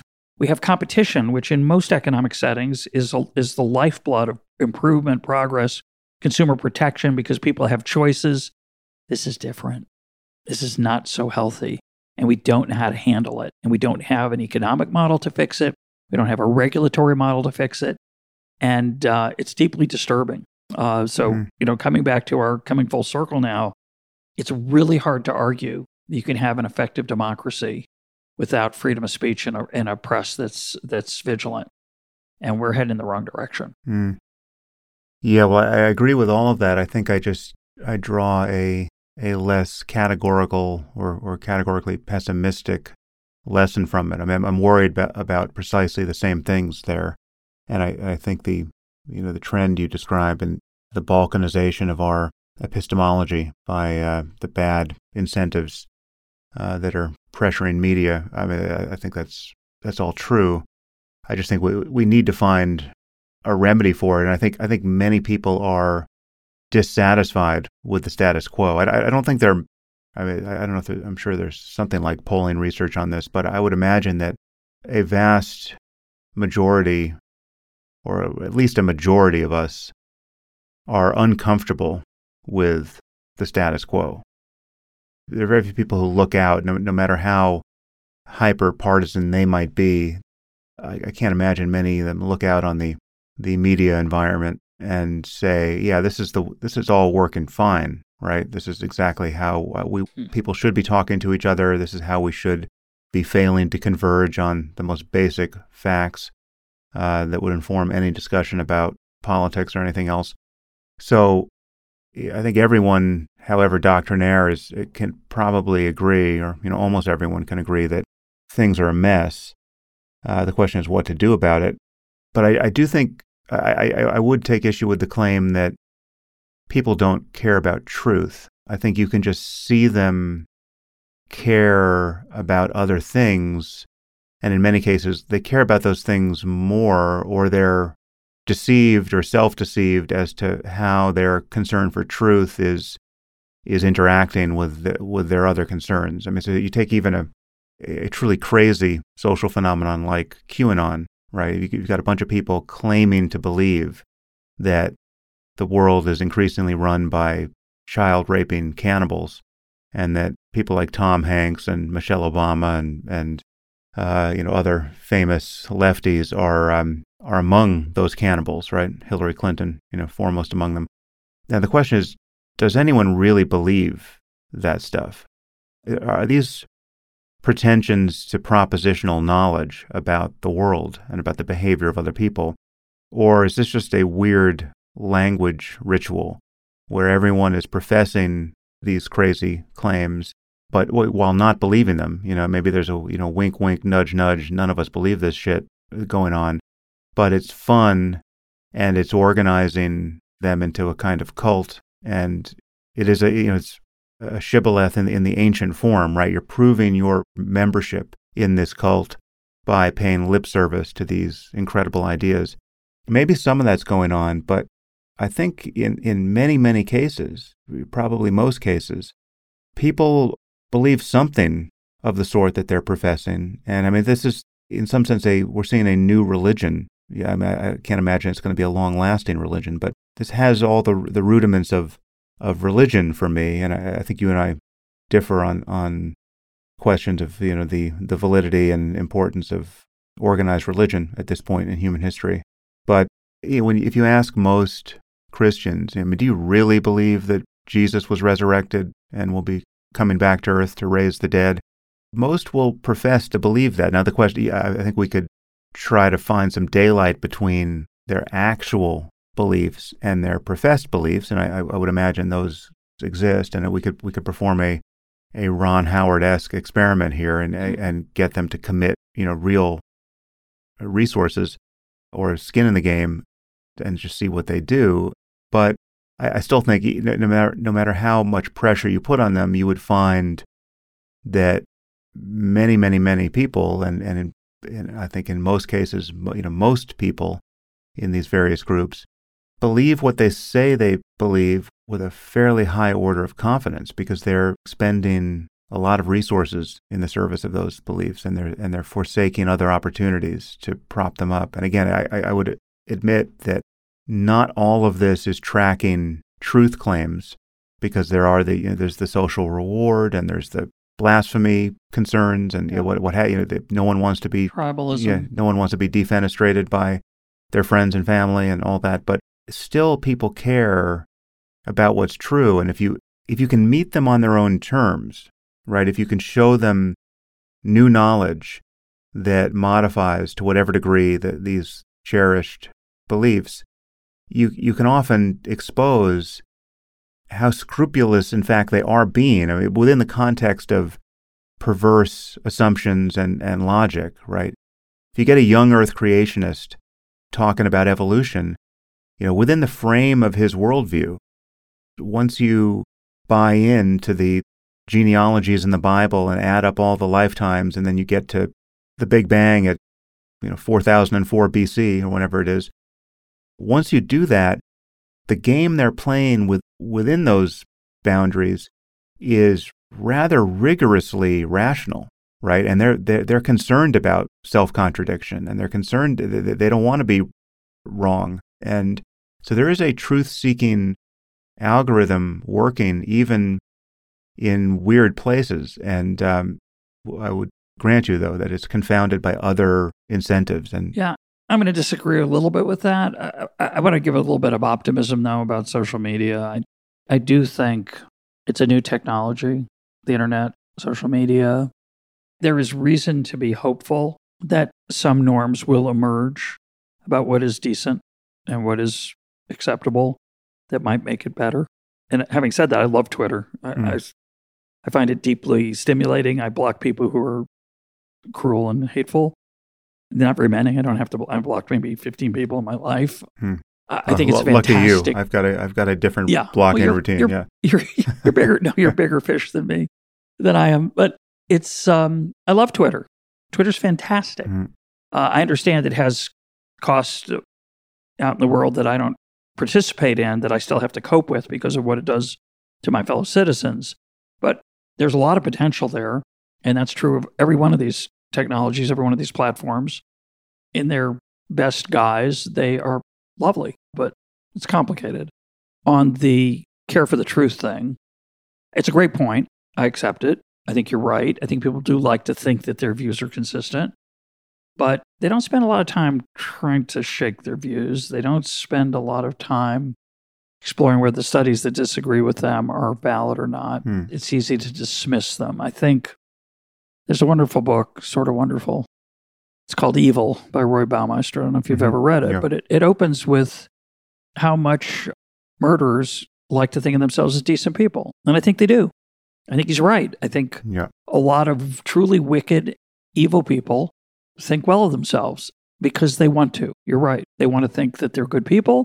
They want to think they care about the truth. They make an effort to sustaining an intellectual framework that is fairly consistent. The problem, of course, is that the inconsistencies are just ignored. And that's true on all sides, almost all issues. That doesn't mean anything goes. It doesn't mean nobody's right. It doesn't mean you can't make any progress. I think there are many things we can rule out that we have learned about the world. But when you step aside from flat earthers and QAnon and those folks, and you ask questions about public policy, like whether the minimum wage is a good idea, or whether we should have a universal basic income, or even more basic questions about how I ought to treat you if I'm trying to get on the subway before you are, those are harder. And we've made less progress on those, I'd argue. Now I'm looking in a combination of awe and horror at the list of topics I wanted to touch with you and how much more there is to talk about. So I think we're going to have to do a round two someday. Just keep going. There's just too much. But I think let's talk about the foundations of all of this. I mean, just how we can make judgments about life being good or less good than it should be, and how we can integrate our notions of human flourishing into a rational discussion of ethics and moral truth. I think we arrive at the same conclusion from different roots here, but I think we're both, to some degree, realists with respect to moral truth, which is to say, we think that there are right and wrong answers to questions of good and evil, and it's possible for everyone to be wrong about them, right? Or in any given room, you can get 10 people in a room and they may have strong convictions, but they might all be wrong. And so truth isn't just a matter of what they can agree about. Truth is a matter of what they may or may not know about reality. And reality has a moral dimension to it. So I think more than you do, apparently, I think consequentialism in a revised form can capture everything we want to say about all this, about moral truth. And when someone comes forward with making claims that purport to be not consequentialist or not, more commonly utilitarian, I tend to notice them smuggling in concern for consequences covertly into their deontology, into their principles, into their religious axioms. And I've yet to come across a case where I couldn't point that out. So, perhaps you can show me one. But I think the thing to acknowledge here is that consequentialism / utilitarianism in their purest and most easily strawmanned forms, obviously don't work. So, and this is, I listened to the conversation you had with the neuroscientist Eric Hoyle on your podcast about all this, and he was, I don't know Eric yet. I'm sure our paths will cross because I admire what he's doing. But he brought up, some, rejoinders to utilitarianism of a sort that one encounters in the literature, but they just don't get at the real view in my view. So the one he used, which I've discussed before somewhere, is on purely utilitarian grounds. It seems like it would be the right thing for a doctor who knows that he's got 5 patients, each of whom need a different organ, to grab another one of his healthy patients and just vivisect him and distribute his organs to the other 5.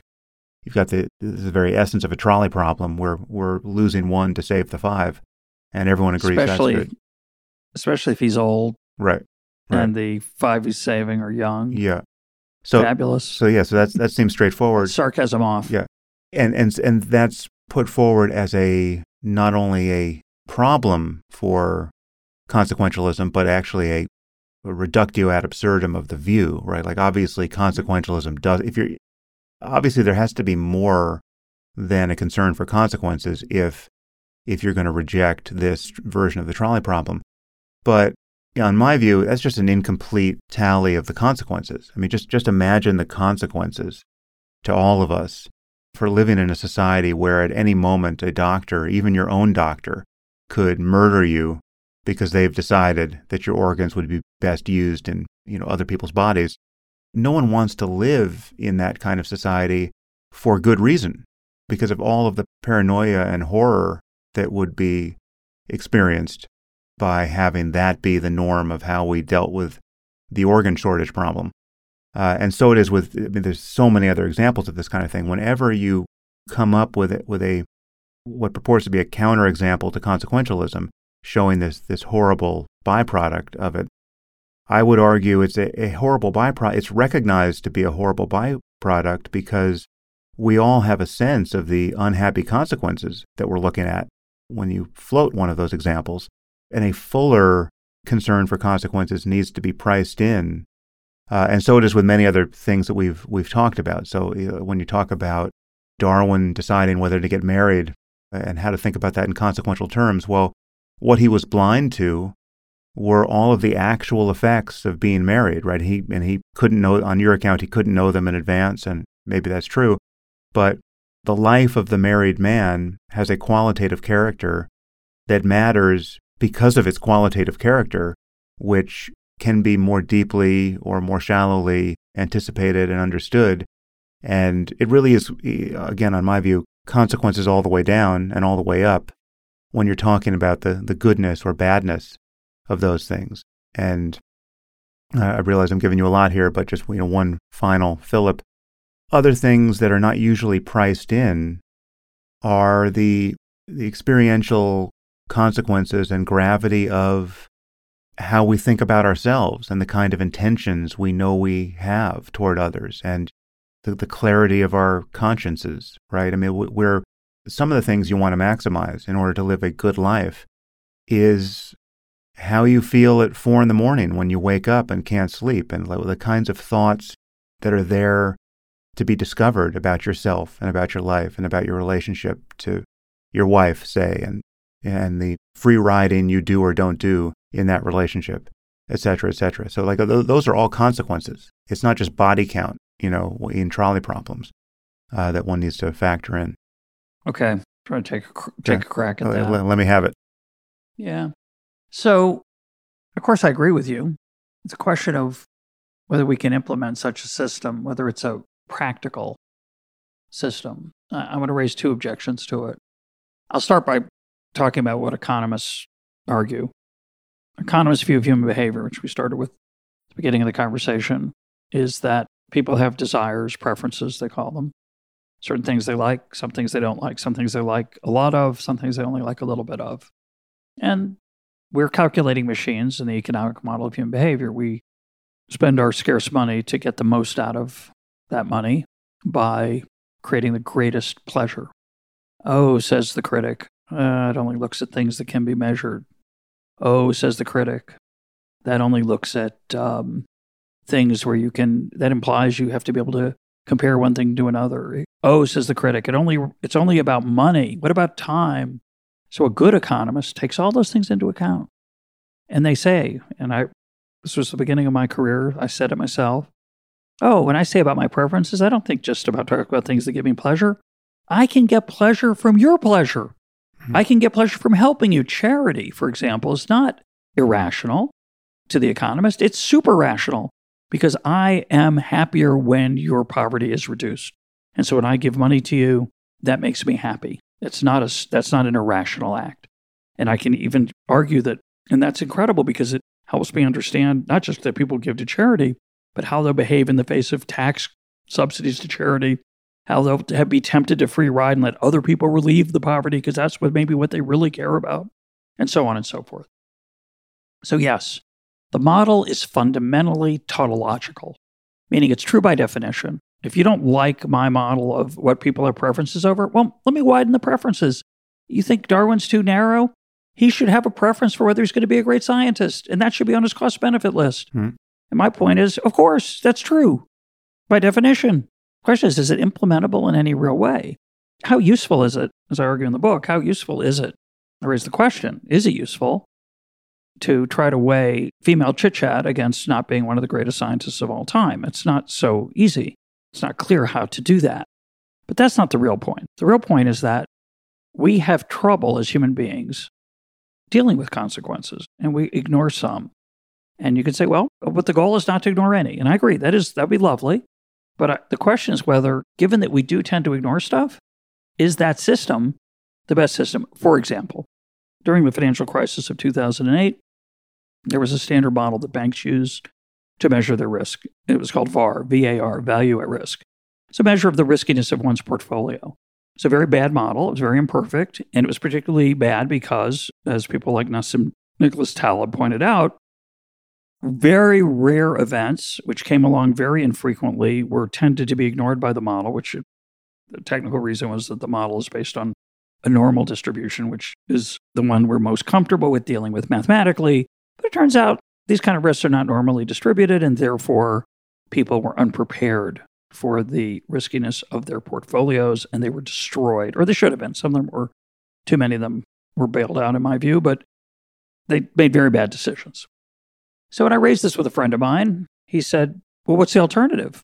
The VAR, value at risk, was the best model we had of a portfolio. The riskiness of the portfolio. And his argument, which is a very common argument, I hear it all the time, you do the best you can. True, not everything can be measured, not everything can be calculated, not everything can be compared, but you do the best you can. And you want to include as many things as you can to make the fullest, best kind of decisions you could possibly make. That's lovely. The problem is that what happens to a human being, not a theoretical person, not a person in a textbook, but what happens to a human being who day in, day out lives what Bertrand Russell identified and Taleb later popularized as the turkey problem, which is, every day the farmer's so nice to me and feeds me, and I have a warm place and straw to lay down on. And obviously the farmer likes me and is taking care of me.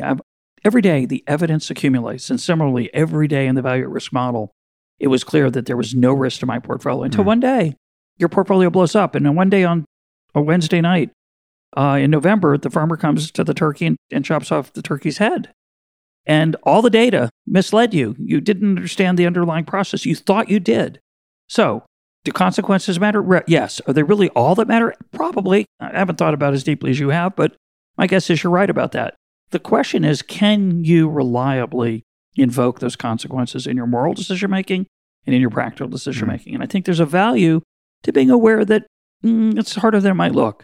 And in particular, certainly in the areas, say, public policy or morality or helping other people or improving other people's lives, or again, I would suggest improving one's own life, it's really hard to anticipate consequences, which is why economists worry about unintended consequences, complexity, the underlying challenge of figuring out what's going to happen when I push this lever over here to this stuff over there. I squeeze the balloon here and it pushes out an area that I didn't anticipate. So in theory, 100% I probably agree with you, and you could probably convince me. In practice, I think you have to be careful. That's all. Yeah, well, I would certainly agree with that. I can even muddy the picture more for you and make you and our listeners even more despairing of ever anticipating and much less quantifying consequences.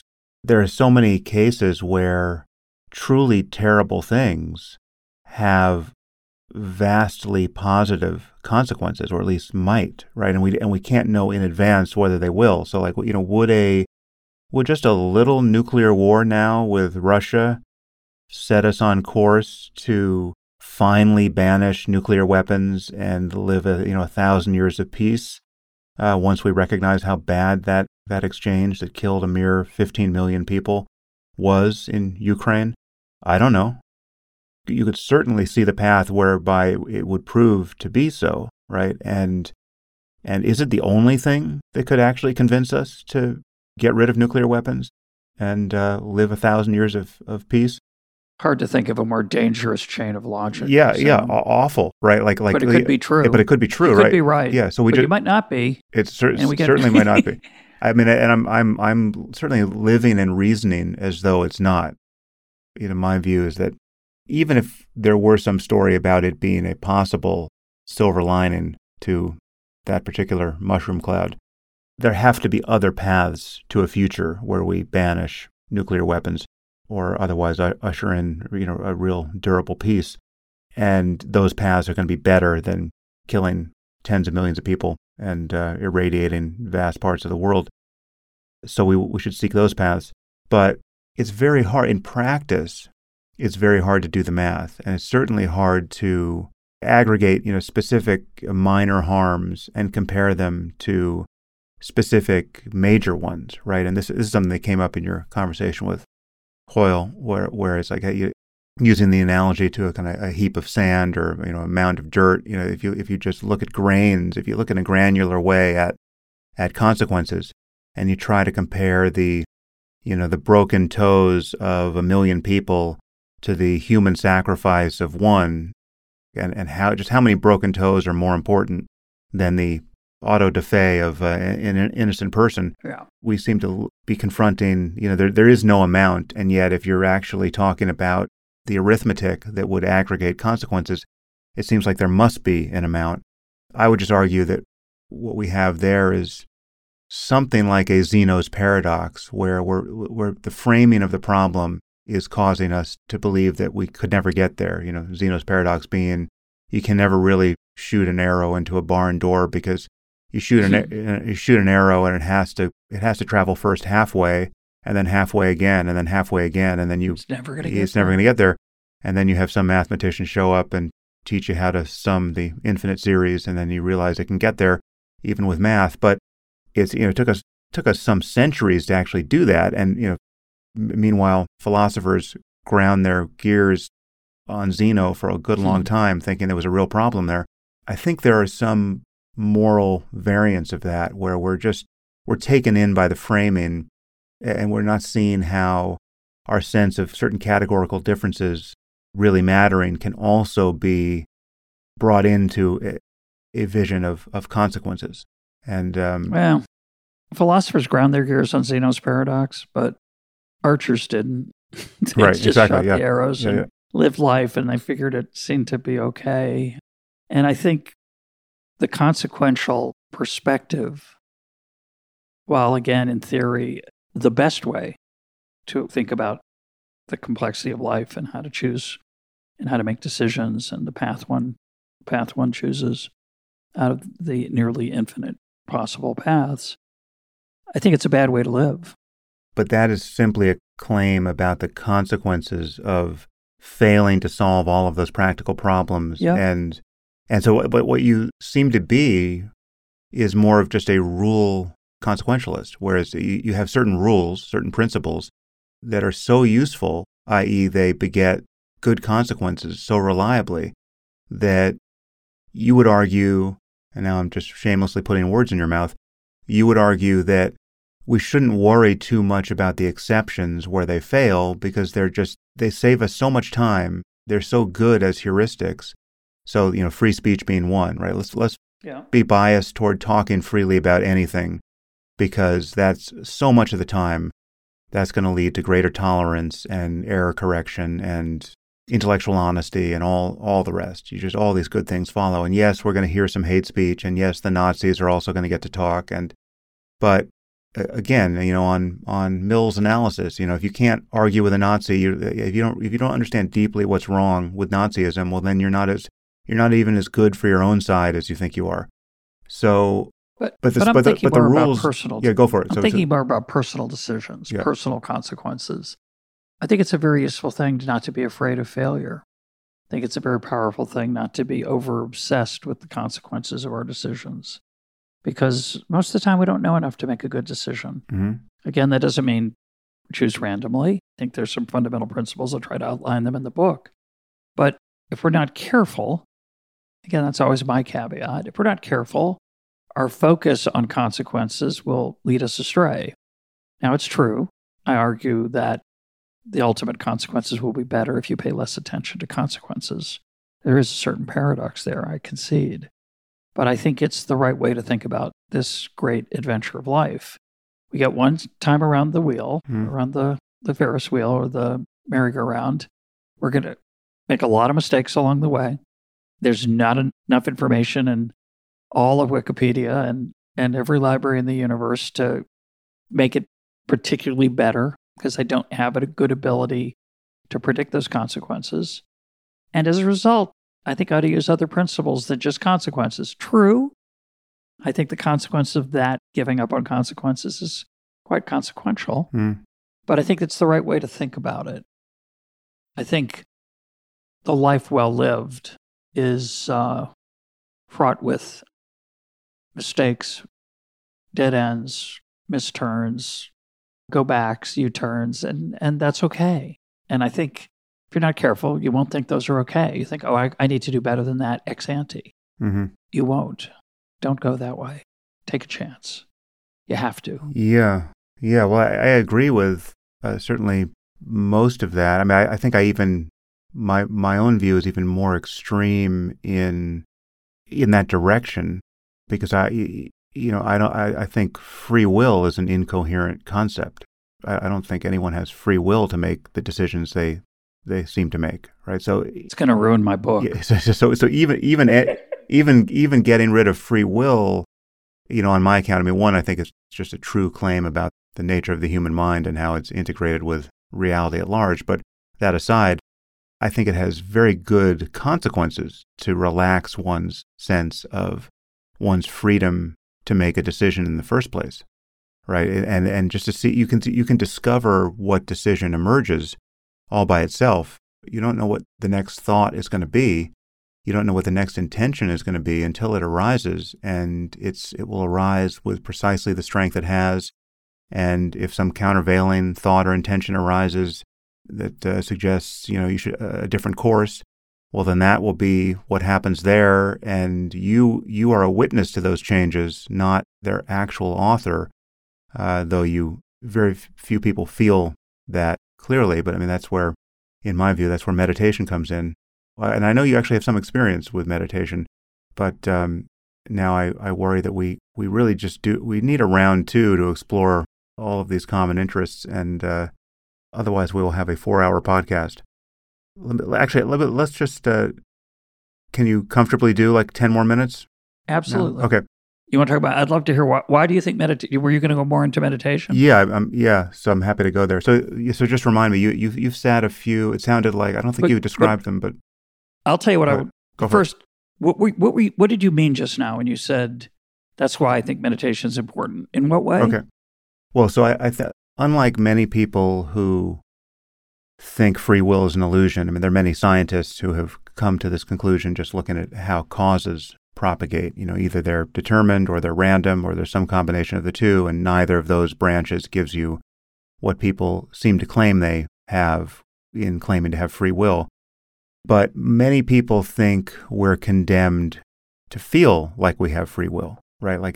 So it's a powerful illusion, and that's why this problem in philosophy is in such good standing. I mean, we know we have this thing, we know we experience this thing, and yet we can't map it onto reality at large because all we've got are genes being transcribed and biochemical events and environmental influences and, random processes and determined ones. And so it's clockwork and it's rolling dice and it's some combination of the two, and none of that gives you free will. But we know we have it because, look, I can move my hand right now and I decided. But what I argue is that if you actually pay attention with sufficient clarity to how your experience unfolds, even your most deliberate experience, even your choice to move your right hand versus your left, or your choice to marry this person or not marry her or marry someone else, no matter how much you go back and forth, you could sit for 5 hours and weigh the pros and cons.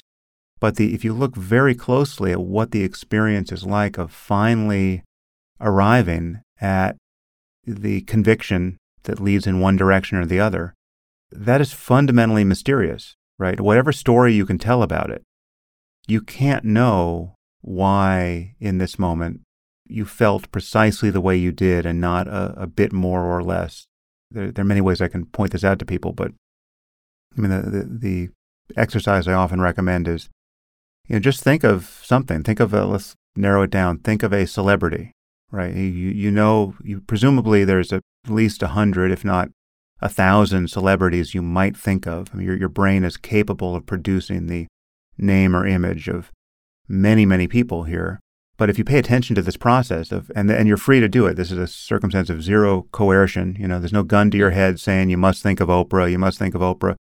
But you're free, and you can change your mind, right? You can take as long as you want. You can think of Oprah, and then you can think of Sylvester Stallone, and then you can think of Macron, and then you can bounce back to then you can decide, well, actually, I really want to think of someone that no one else who Sam has asked this question of has thought of. So now I'm going to go do a deep dive into esoteric celebrities.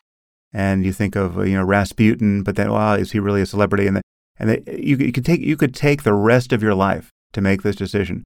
But at a certain point, a name and face or face is going to come to mind, and you will settle on that one, and the settling itself will be utterly mysterious, subjectively speaking, which is to say that it will be totally compatible with a universe where free will doesn't exist. I mean, leaving aside that in my view, free will doesn't only just not exist. It's impossible to describe how the universe would have to be for it to exist. It's actually just an incoherent notion, at least the standard conception of libertarian free will, which I would argue, contra Dan Dennett, is the free will people actually think they have and why they find this an interesting problem in the first place.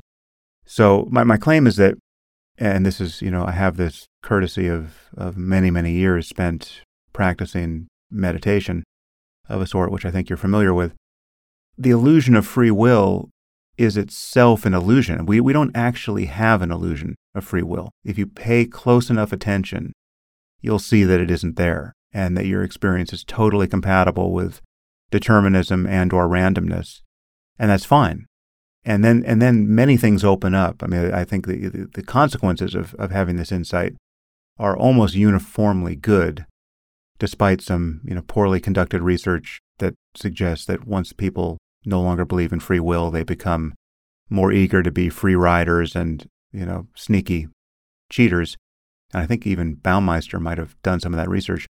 But yeah, I think that the consequences are especially good for one's ethical intuitions around compassion and hatred of people. I mean, does it ever make sense to really hate another human being? I think on this view, I would say no, and yet you can still find other people scary and worth incarcerating for the rest of their lives because they're so dangerous. But we would do that to hurricanes and grizzly bears that ate people if we could as well. And so, yeah, a lot of the knock-on effects are not what people would anticipate, especially in questions of law and justice. But where they do change, I would argue they change for the better. But all of that is subordinate to what I claim is just actually true, which is if you pay close enough attention to your experience, this is how the mind is. And it really can't, once you see it, it really can't seem otherwise. And that's not a problem. Well, when you come on to Econ Talk, Sam, we'll talk about how someone who doesn't think there's free will could be such an optimist about the future of civilization. I have a slightly different perspective on meditation. I think it's similar, but I think it is a different metaphysical route, maybe. And of course, I'm just fooling myself. Yeah. But first, tell me what's been your experience with it? So I've been on 3 5-day meditation retreats that were mostly silent, a little bit of talking in them, processing the experience with teachers and letting people ask questions. Were these Vipassana retreats, or? They had a Vipassana element. They were Jewish in their underpinnings, but there was a Vipassana, I think, flavor to it to the extent I understand Vipassana. Mm-hmm. Typical session would be, I think I've got the length right, a 90-minute session of a talk, which has a name, I forget the name, what do you call it, and then sitting in silence, processing the talk, and maybe going through a particular practice, a blessing practice, or a gratitude practice, or just a pure mindfulness practice, paying attention to your breath. Included things like going outside and finding something to look at for a long time. I watched a sparrow for longer than I've ever watched a sparrow. It was an extraordinary experience. Nice. That was toward the end of the retreat. If it had been the first day, I probably would have thought it was silly and I'd been bored. And certainly if it had been the first retreat I'd gone on, I would have said, I knew I shouldn't have come. But on the 4th day, it was incredibly powerful. It was emotionally, the whole experience each time was emotionally overwhelming. I likened it to, watching Les Mis for 5 days straight, just drained by the end of it, but joyous. And I hesitated to go the first time, and I wanted it to have an impact on my Jewish practice, which was a piece of this retreat, but also on my humanity. And so I asked people who had been on them before, kind of like a wild problem. I mentioned it in passing in the book. What's it like? And it's an example because it's very hard to describe what it's like. I could write a book on that. You probably could too. What it's not like is being quiet for 5 days. when you tell people you go on a 5-day, and some people, of course, go on longer silent meditation retreat, they say, well, I couldn't do that. Why? I couldn't be quiet for 5 days. Have you ever tried it? No, I couldn't do it. Well, I didn't think I could either, but I did it. Does that raise the possibility that you could do it? Not only could I do it, I actually liked it and found it quite liberating. We weren't allowed to make eye contact with other people, which was, at first I thought, well, that's going to be weird. It's exhilarating when you can walk by someone in the hall and you don't have to put a face on yourself to say, I'm looking at you and showing you that I am friendly and nice. You don't even have to do that anymore. It was an amazing experience. Yeah. But the part that stayed for me, I did it then I had a personal meditation practice, which I kept up for about 5 years. I taught meditation in my synagogue. I led chanting in my synagogue before services. And I've done less in the last 2 years. I might go back to it. But what was powerful for me, and somewhat akin to what you're talking about, is I think it changed the way I looked at other people. It certainly changed the way I looked at myself. It had a psychotherapeutic component to it. And that's why I say in the book, I think, if you want to think about who you want to become, you need to think about who you are now, and we need to think about who you might become. And the standard ways to do that are religion, meditation, psychotherapy, reading literature. Those are all useful for ways to get out of yourself and to think about, be able to be more self-aware than you are now. Self-awareness is a great skill, and that's part of what we're talking about here. But the other part for me was simply, as you say, you phrased it as, it's impossible to hate another human being. I found myself in the aftermath of those retreats, and still do, coming across social situations, particularly with strangers, where I remember what my old reaction would be, and I don't have that reaction anymore. I have a different reaction. I don't want to overstate the personal transformation I've undergone. Like, I became a much better person, but I think I'm a more thoughtful person from that experience, and more aware of the stress that other people are under. I'm more comfortable with the idea that everyone is in a battle, so be kind, which I think is a very powerful trait, but very powerful, important attitude to take through life with other people when you can, as long as you're not putting yourself in danger. And, in terms of free, but for me, since I am sympathetic to free will, and you are not, for me, I see this as a way in which I gained more control over myself. Now, that may be an illusion in many dimensions, by the way. It could be I'm fooling myself about my ability to be self-aware. I'm fooling myself about my ability to be empathetic with other people in difficult situations. It could be that I really am just as judgmental as I used to be. And moreover, the deeper point is, it could be that this is just not a choice I've made, but rather simply an inevitability of having, by chance, chosen to go on a silent meditation retreat. And therefore, you can still believe there's no free will. But I certainly like the idea that I can become a better person. I can become a more thoughtful person. I can become a more self-aware person. I'm not going to suggest I've made enormous strides in that direction. In that sense, I think it's always hard to change habits. But I think there's possibilities of change. And I think you can do things that lead you more likely to change than others. And a good human being does those things. But that's all true, but none of that requires free will.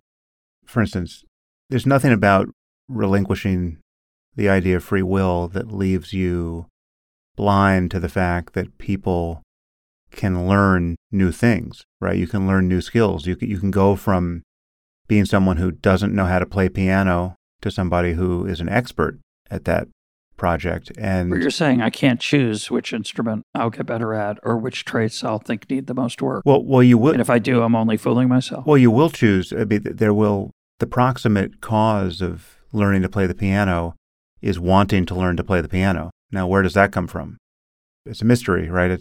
There are causes all the way down, and at a certain point, you escape the place where you could plausibly have been the author of those causes. Rather, you're the beneficiary of them, or the victim of them in the case of bad tendencies, or tendencies that are pushing your life in an unhappy direction. But I mean, none of it requires that you deny the obvious fact that in order to get anything of value, most things of value certainly done, things like effort and sticking to the plan reasoning correctly, and all of that laborious stuff is still required, and all of it matters. And if you just there's no fatalism implied here. I mean, just many people think, well, without free will, then why do anything? Why not just sit on the couch and eat corn chips and watch television? Well, because the forces that control my life won't let me. Exactly, yeah, right. But also, you can do that. My parents' upbringing forces me to be productive the way they raised. No, I take the point, and I think I didn't give enough credence to your argument. I think there is an inherent meditative practice, properly done, does build empathy for other human beings, which often leads to being less judgmental, which inevitably leads to accepting other people's choices with more equanimity than you would if you believed that everything was their fault. So I'll take that point. Yeah. I mean, the deeper issue here is that it reveals that what we're calling the self isn't what it seems to be. It's really the self and the free will sense are really two sides of the same phenomenological coin, from my point of view. And when you undercut one, you undercut the other, and what you find in its place is not any kind of nihilistic loss of something valuable. You find a much larger openness to the nature of experience in the present moment, whatever it is. And paradoxically, at least for the purposes of talking about it, it seems paradoxical. Although from the archer's point of view, it's no more paradoxical than just putting an arrow on the bow and letting it fly. You do get more control in the narrow sense over things you want to control. Like you can decide to not be angry anymore. Somebody where you used to be somebody who was just helplessly angry for as long as the anger was going to persist. Now you're someone who can decide, actually, I can just get off the ride right now. And so there is a degree of freedom there that's really immensely useful to have, and can help you just have the life you actually want, as opposed to the life you're condemned to have based on the reactivity you inherited from who knows where. Well, Russ, I think we still have a lot to talk about, and I think we barely glanced the bedrock question of what makes things actually good, and how we could be confident that our moral realism is well founded. And there's just a lot more in your book about the way in which aspirations change us, and just the usefulness of thinking in those terms. And I think there's more to talk about. So I'd love to continue the conversation at some point. Perhaps we can do it with you in the driver's seat on your podcast, and we can air the resulting conversation on my podcast, because I think it would be a good one. Right. So I look forward to it. It'd be a blast.